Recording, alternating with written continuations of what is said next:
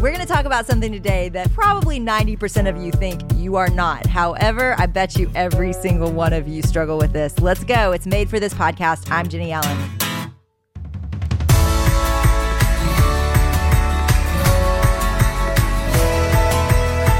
You guys, I want to meet you. I'm coming to your cities with Jefferson Bethke and Davy Flowers.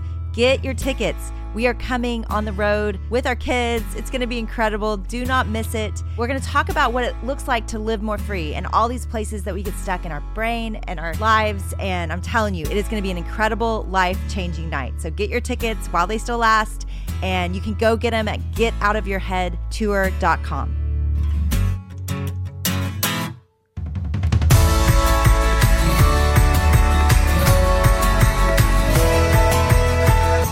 So we are diving into the different enemies that attack our mind. And today we're going to talk about one that I see everywhere. And the tricky one with this is it's actually valued by most of us. It's not something we typically fight because I think it's something that we respect in people. It's something we think is really helpful in life. And it's called cynicism. And I see it everywhere. So I don't know if you even notice it in yourself. So I wanted to read a few questions because honestly, I think we've all become cynical, but it's kind of the air we breathe, so we don't even notice it. I want to ask you a few questions that would kind of be a good self-diagnostic tool to see if you are cynical. So do you get annoyed when people are optimistic? So I want you to answer these. If you can, jot them down. If you're sitting somewhere, if you can't, just answer them in your head. Do you get annoyed when people are optimistic? When someone is nice to you, do you wonder what that person wants? Do you constantly feel misunderstood? When things are going well, are you waiting for the bottom to fall out? Do you quickly notice people's flaws or faults? Do you worry about getting taken advantage of? Are you guarded when you meet someone new? Do you wonder sometimes why people just can't get it together? Are you sarcastic? I asked these questions to my team and they all started out. The reason I actually wrote those questions was because they all started out like, yeah, I struggle with all these enemies. I know all these enemies that you wrote about except for cynicism. I don't think I'm very cynical. So I thought, I bet they are. I know they are. So I wrote these questions and then I made them answer them. And they all were like, oh my gosh, I had no idea it was so cynical. So I don't know how you feel right now, but I think a lot of us relate to those questions and struggle with these things. Cynicism is an especially powerful tool from the enemy because when you and I are struck by it, we don't see our need to be helped. We get arrogant and we separate ourselves from getting help, from needing people. We think we know more than everybody else. I want to talk about what cynicism is. Cynicism is this idea that we're looking for the bad to keep the bad from hurting us. It's protection. It's making sure that we're not getting taken advantage of, making sure that somebody's not using us. And in a world where people can be really hurtful, cynicism can sometimes be helpful. So we start to prize it. We start to feel educated, like we're not naive. I want to tell you a story about my team. My team is so amazing. They love God and they have given their lives to help build If Gathering and to take discipleship to this generation in a way that's accessible. I love them so much. And they're great friends, all of them. And when I think about them, they're not notably cynical, for crying out loud. They moved to Dallas, a lot of them, to serve God and to be a part of this ministry. They're so surrendered and they're constantly obedient. But we were sitting around dinner when I was working on this book and this project. I'm gonna tell a story I wrote in the book originally, and the editor took it out. So here's some exclusive content that got cut, and it was because it was about Tony Robbins. That in the midst of all this, I was listening and watching a lot of Tony Robbins. Well, Tony Robbins has made some bad decisions recently, and so we decided to scrap this part. But I want to tell it because I think it helps set the stage for cynicism. And a lot of what Tony was talking about, I was relating to. Now, I don't buy his method, but I do think some of his strategies are helpful. So what Tony Robbins does is he really talks about you choose in your mind what you think about. And the choice you make will determine how happy you are in life. And so I had been watching this documentary about Tony Robbins and I was telling my whole table and my team about it. And one of the girls there was like, I don't like this. I don't feel good about this because if I just choose to see the good in things and I just choose to think positively, I'm going to get taken advantage of. And one of the girls that was there, she doesn't work for us any longer, but she is just delightful. Literally, the girl has blonde hair, is just like little sunshine on a stick. Like she just is happy, smiley all the time, positive about everything. Even her voice is like sweet as syrup. Like she is just so sweet and kind. And And so she's sitting next to me, and I looked at Elizabeth and I said, Elizabeth, you tell me what you think about that. Because she is that. She models it. She walks around with joy in her heart every minute of every day. She sees the best in everybody. Some people would think of it as naive. And she said, so what? So what if I get taken advantage of? I'm happier. I was like, that's so brilliant. Like, we're choosing. It's our mind, y'all. We're not talking about our circumstances. We're talking about the thing we live with day in and day out, day in and day out. And if it's conditioned and constantly looking for the negative, it will find the negative. It will find the negative in our family members. It will find the negative in our friendships. It will find the negative in our circumstances, in our jobs, in our callings. It will find the negative in everything if we let it. And so this idea of cynicism has actually, I feel like it's this slow leak. Like right now, my tire, every time I get in the car, it's going down, and it's taking like weeks to get to where it's a dangerous level. But like I've noticed there's a slow leak, and it's extra slow, but it keeps alerting me like it's getting lower and lower and lower. And that's exactly what cynicism is. It's a slow leak of joy in our lives. Because if we fixate on negative, then we are not ever going to be happy. And that's what Tony Robbins talks about, is he always is talking about, do you want to be happy? It doesn't matter, like, and I know as Christians, we've got a lot bigger goals than happiness, right? Like that's not our ultimate goal. But at the end of the day, what we think about and the joy that inhabits our mind and our hearts is and should be a goal of Christianity. Who wants to follow after people that are following after a God that doesn't issue joy? I don't want that. We have a God that issues ultimate joy, like ultimate hope, ultimate peace that surpasses understanding, Scripture tells us. So we should be reflecting those things if we actually believe this and if we're actually following God. And yet what cynicism does is it makes us question all of our authorities, so we never submit. It makes us question all of our institutions, so we never participate. It makes us question all of our friendships, so we never connect. It makes us question our family members, so we never, ever feel safe. It will erode our confidence and our joy in all of the gifts that God's given us to help us follow Him, to help us grow up in the faith, to help us live out full and abundant and obedient lives. So how do we change this? Well, one, I think we've got to be careful what we're feeding our souls. And for me, really candidly, I had to get off Twitter. If you go there right now, you will see one tweet that I've written like in the last 6 months, because even though I'm sure that's a mechanism that could grow my platform, it was not feeding my soul. And I just decided, you know what? I'm not closing my account yet, but I'm never going there. And I would say I go there maybe every few months just to check in, see what's happening with friends, because some of my friends are only on Twitter. And then I'll also just browse through, messages and that kind of thing. But I don't participate on Twitter. And the reason why is because it always made me cynical. Every time I got off Twitter, I doubted every single thing about God, everything about church, everything about the hope for humanity. It just felt like everything there is believing the worst in everything. And I wanted to believe the best. And I didn't know how to fight for that when that was the constant input of my life. So I just left. Now, that is not to say I do not stay educated. Guys, I'm a political person. I was a poli-sci minor in college. Like, I care about politics. I just don't think they're the ultimate hope. So I don't over-engage there, but I care. So I stay up to date. I subscribe to something called Skim, which is just a little news bits. And when something's really interesting, I'll go read more about it. If there's a war that's brewing that I want to know more about, I'll go read more about it. But I don't sit there and consume my news from angry people on Twitter. Next was we moved to Dallas, and I decided I'm going to be really careful about who are my friends. I'm just going to choose the people that are going to input into my life, not the people I love, because we need to be loving people that are not healthy and that need us, But I'm talking about the people that are going to be in my ear every day, that are really close to me. I'm going to make sure that they are positive people. I know this sounds so cheesy, but I needed people that were life-giving, people that saw the good in the world and saw the good in me and saw the good in, and not naively so, but I want to speak to the naivety issue, because I think sometimes we can just see positive people and assume they're naive. When I think of my friend Elizabeth, she has actually been through a lot. When you hear her story, you're like, gosh, you have been through a lot. So she's not naive to suffering. She's not naive to disappointment. She's not naive to people hurting her. She just has chosen a better way. And she's selfish about it. She's like, it's just a better way to live. I don't enjoy being negative about everyone all the time. I don't want to live that way. And I think that's what we've got to do, is we need to get a little bit selfish and zealous for ourselves and our minds and saying, you know what? This is not leading to life and peace for me.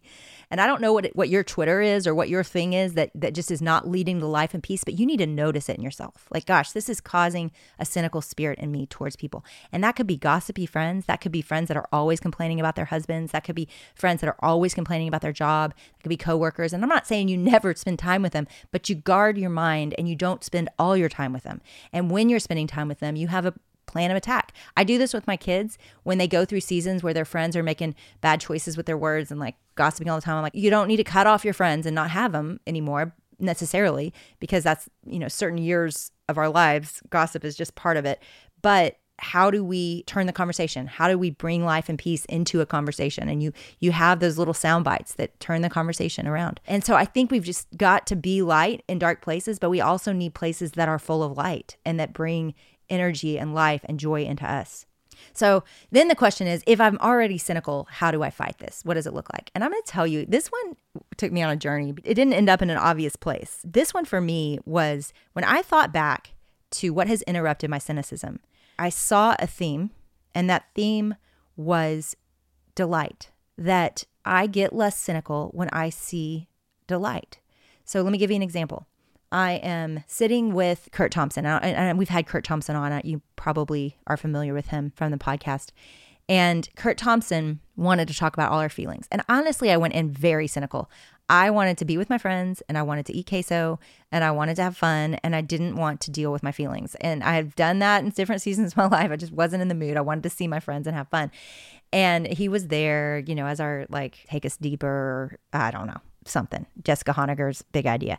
So we're sitting there and he's keeps asking us really intentional questions, and my arms are crossed and I'm just like, Kurt, leave me alone. I don't say that, but I'm giving that, feeling to him. And of course, he keeps asking me questions. And one of the things he talks about in our time together was how art is so powerful, how it can cut through cynicism. He doesn't use that word, but just through our defenses, through our guardedness, which is what I had big time. And he says that multiple times. And he even tells a story about it. Like he was sitting there looking at a painting and it looked brown to him at first, but he sat there and saw all these colors in it. And all of a sudden he felt like the painting was looking back at him and he could see himself in it. And I literally made fun of him. I was like, and that's why you don't look at paintings too long. This is weird. And I said it all. I was a jerk. I was JERK. I can't believe we're still friends.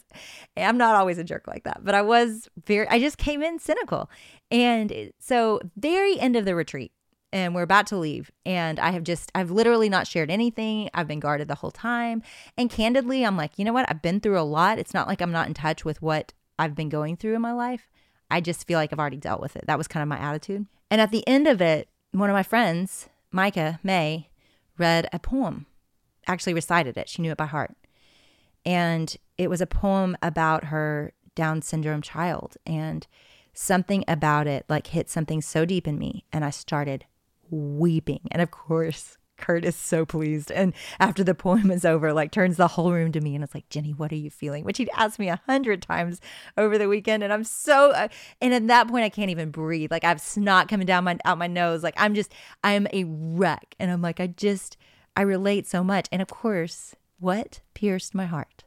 When deep questions, good friends, when we'd spent time in the Bible, we'd spent time in worship. None of that pierced my heart. Guess what pierced my heart?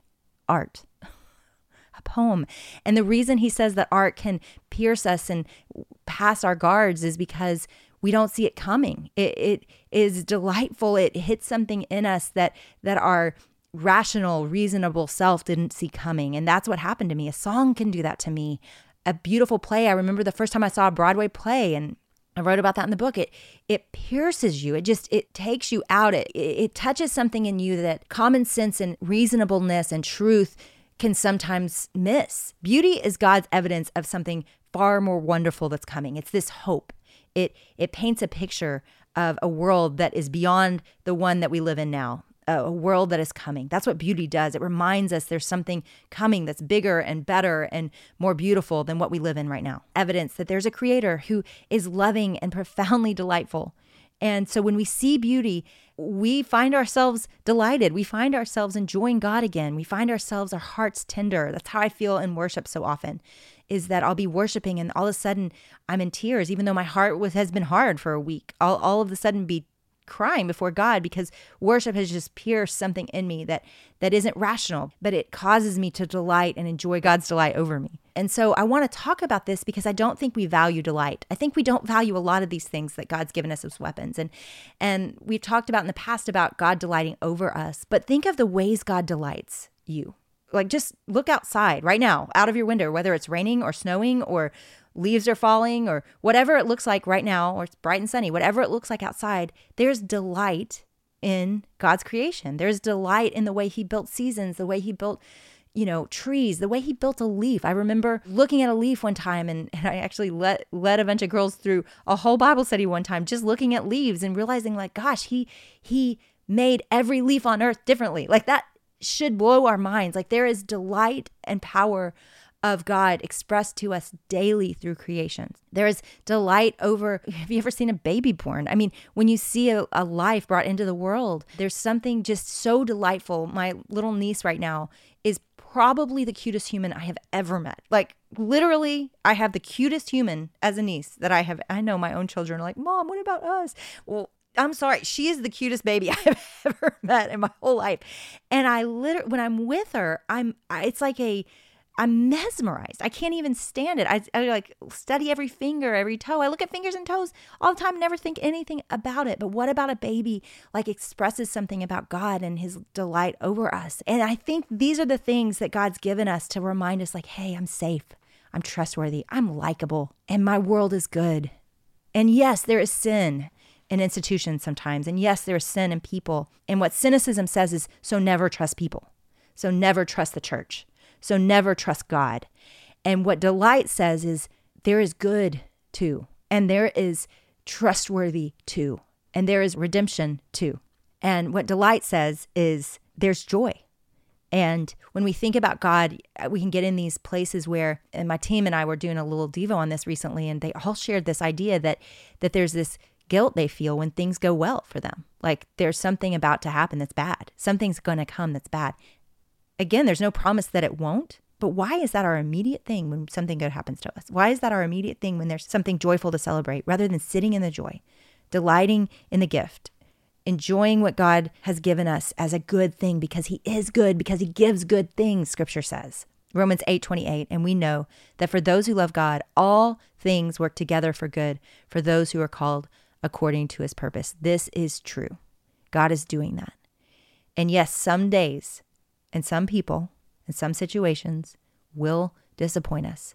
But I would rather live full of joy, believing the good, and get burned every once in a while than constantly waiting to get burned and constantly seeing the negative. That is a sad way to live, and I'm not going to do it. I'm going to keep believing good for our country. I'm going to keep believing good for my church. I'm going to keep believing good for my family. I'm going to keep believing good for this generation. I'm going to believe good because I believe we rise to what we believe. I believe we rise to that. I see this in my kids all the time. When I watch Cooper, when I speak life over my son, he will rise to that. This was yesterday morning. I'm sending him to school and I'm saying, buddy, you're a leader. You are a leader. Act like one today. And he came in and afterwards, after school, he's like, Mom, it was a great day. It was a great day. He rose to that compliment. He rose to what I saw him as. And we've got to realize that how we think influences what we say and what we believe about ourselves and what we believe about the people around us. I know this is going to get a little kooky, but this is how much I believe this is true. I had a friend recently who didn't know if she was having a boy or girl. And she said, I just don't think I'll be a good mom if it's a girl. And I said, stop. Like, don't speak it. Don't say it. Like, don't speak negatively over your unborn child. Like, just don't. Like, don't give words and energy and thought and negative, all that toxic stuff. Don't give it over your child. Don't think it. Don't say it. And I know some of us have just said it and thought it for way too long. And we can shift that today. Like, we don't have to speak it. We don't have to think it. But guys, the place of interruption, it's not in our words. We don't need to try so hard to control our words. We need to control our thoughts. We don't even need to think it. We don't need to give it that much energy because our kids are picking up on it. Our friends are picking up on it. The people we are mentoring and leading and discipling, they're picking up on it. And if we can start to speak life over them, it's called being life-giving. The opposite of cynical, it's life-giving.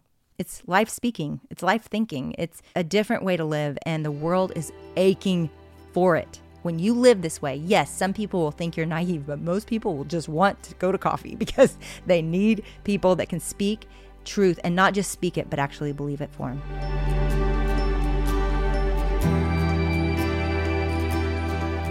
We are so grateful for Pine Cove Summer Camps who have partnered with us this season.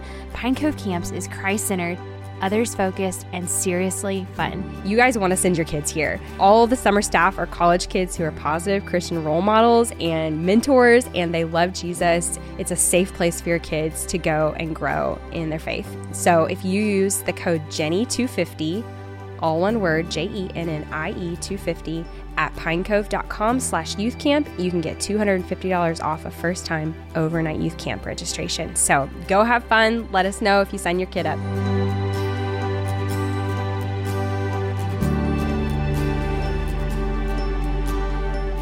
Okay, Jenny, as we're listening to you, I can think of a few things and instances that are maybe important that I would question or that I would be skeptical of. Things like issues of race and reconciliation, or politics, or even as I'm following faith leaders, like what's a healthy place for us to ask these questions and how can it be used constructively? Oh, absolutely. I mean, we need to be wise. I just think of the verse, wise as serpents and gentle as doves, that we would be discerning. Constantly scripture says, be sober, be discerning. I'm not saying to not be discerning. That's not what I'm talking about. In the book, I define it this way. Cynicism is interpreting the world and God based on hurt you've experienced and the wounds that still lie gaping open. So when you think of cynicism, it's like hurt that's built up, and all of a sudden you're putting that hurt on everyone and everything currently. So I am not saying don't be wise and discerning and judge rightly, about the world right now and speak into it. I mean, gosh, I hope that people would see me as an advocate. I know that Latasha Morrison sees me as an advocate for race. I know that other friends see me as an advocate for refugees, and other friends see me as an advocate for adoption. So it's not that we never speak out about injustice by any means, and that we don't rightly see the evil in the world. It's not that. It's that we aren't overcome by it. It's that we're not driven out of hurt primarily. We're driven out of obedience and even driven out of hope that things can change. When I think of my views about reconciliation, they are largely future focused. It's believing for my son, who's African American, it's believing for my son a world that could exist that would be better than the one that's now. It's not that I don't soberly see where we are today. It's that I'm constantly moving forward and saying, God, redeem what is broken, heal what is hurting, bring hope where there is hopelessness. That it's a productive moving forward. That's what I think God's called us to be. It's overcomers and reconcilers. It's not passive judgment givers, and I think that's where cynicism gets us, is it puts us on the sideline of what's happening in the world. It puts us on the sideline of other people's lives, and our arms are crossed. And rather than working to action, we are judging motives that may or may not even be true. God constantly says, don't judge motives. I'm the only judge of motives. We barely are good at judging our own motives. So for us to assume the worst about people when we don't even know them, when we don't even know their motive or their heart or their thought, rather than let God be the judge and we're going to move to action where there's darkness. That's who I want to be. That's who I hope I am, is not someone that's paralyzed with cynicism and doubt about everybody being evil, but believes, we can accomplish a lot of good because of God together. Is that helpful? Yeah. The line you said was, if you're in Christ, you can fight injustice done to you or others, not from a place of insecurity and outrage, but from a place of calm confidence that the battle has already been won. That's it. Yeah. That's my hope, is that there's a peace motivating our justice making, right? It's not without hope, and it's not with anger. Now there is a time for righteous anger, but that time is largely driven still by action. Hebrews talks about spurring each other on toward love and good deeds. I mean, if that's what we're doing in our right judgment and sobriety about the world and about the problems of the world, then we're doing a good thing. But when we are constantly just judging it and tearing things down for the sake of tearing them down, I don't know what good that's doing. Again, there's a time for understanding. I remember being in my 20s and we were super cynical of church in general. We were questioning everybody's motives. We were, judging this isn't how you do church. And I can't believe we're a part of, this unhealthy church, and let's find a better church. And I just remember having lots of negative conversations around church. Fast forward a decade, we start our own church and realize, oh, this is how you jack up a church. and all of a sudden a humility fell on us that, you know what, we can go through life seeing every problem in every church, or we can just say, you know what, we're part of a sinful church and you should be too, and just accept that they're imperfect and do our best to help bring reconciliation to them where we can. But to not have higher expectations on them than God has on us. I mean, there's a beautiful grace in the way that God deals with us that we should definitely have with each other. And it's understanding of weakness and frailty and still not giving up on it, right? Like leading into it and serving in the nursery, for crying out loud. And yes, if you're imperfect church, you're one where your hands are folded and you shouldn't even, because so many people, if you ask them why they're not a member of a church, they'll say because my church, and then they'll list a problem. And I'm like, well, my church, and here's my problems, but I belong to that church and I'm a member and I'm in submission to those elders and I'm in submission to my small group there because I believe that this is obedience. It isn't about my opinion about the church. It's about my obedience to God. And I love our church, by the way. We have a great church, really healthy, amazing church, but we have an imperfect church like everybody else. Okay, so we did something kind of fun to end this episode. Chloe, my friend, is actually really good at creating Spotify playlists. Aren't you, Chloe? Yeah, I am pretty good at it. So if you have Spotify, we have a link in the show notes to some symphonies that I want you to go listen to outside right now. If you don't have Spotify, go somewhere and listen to, you can find them on iTunes, you can find them anywhere. And I want you to listen to some symphonies and see the delight and the beauty of something more complex than your brain can even handle. It will blow your mind if you haven't done this in a while. And I believe, too, it will pierce your heart.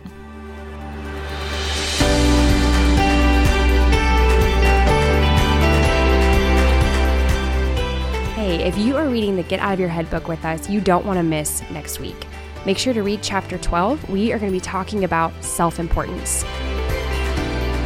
Hey, I just want to say thank you because so many of you have really jumped into this community and you've listened to every episode, and some of you are new, and I just want to welcome you. And I'll tell you what has meant the most to us is you guys leaving reviews. We read every single one of them, and honestly, some of you guys have me in a little puddle crying because they are so meaningful. So thank you so much for doing that. And those of you that have been a part of this, go leave a review. I'm telling you, it means something. It means something to us, but it also means something to help other people find it and to know what it's about.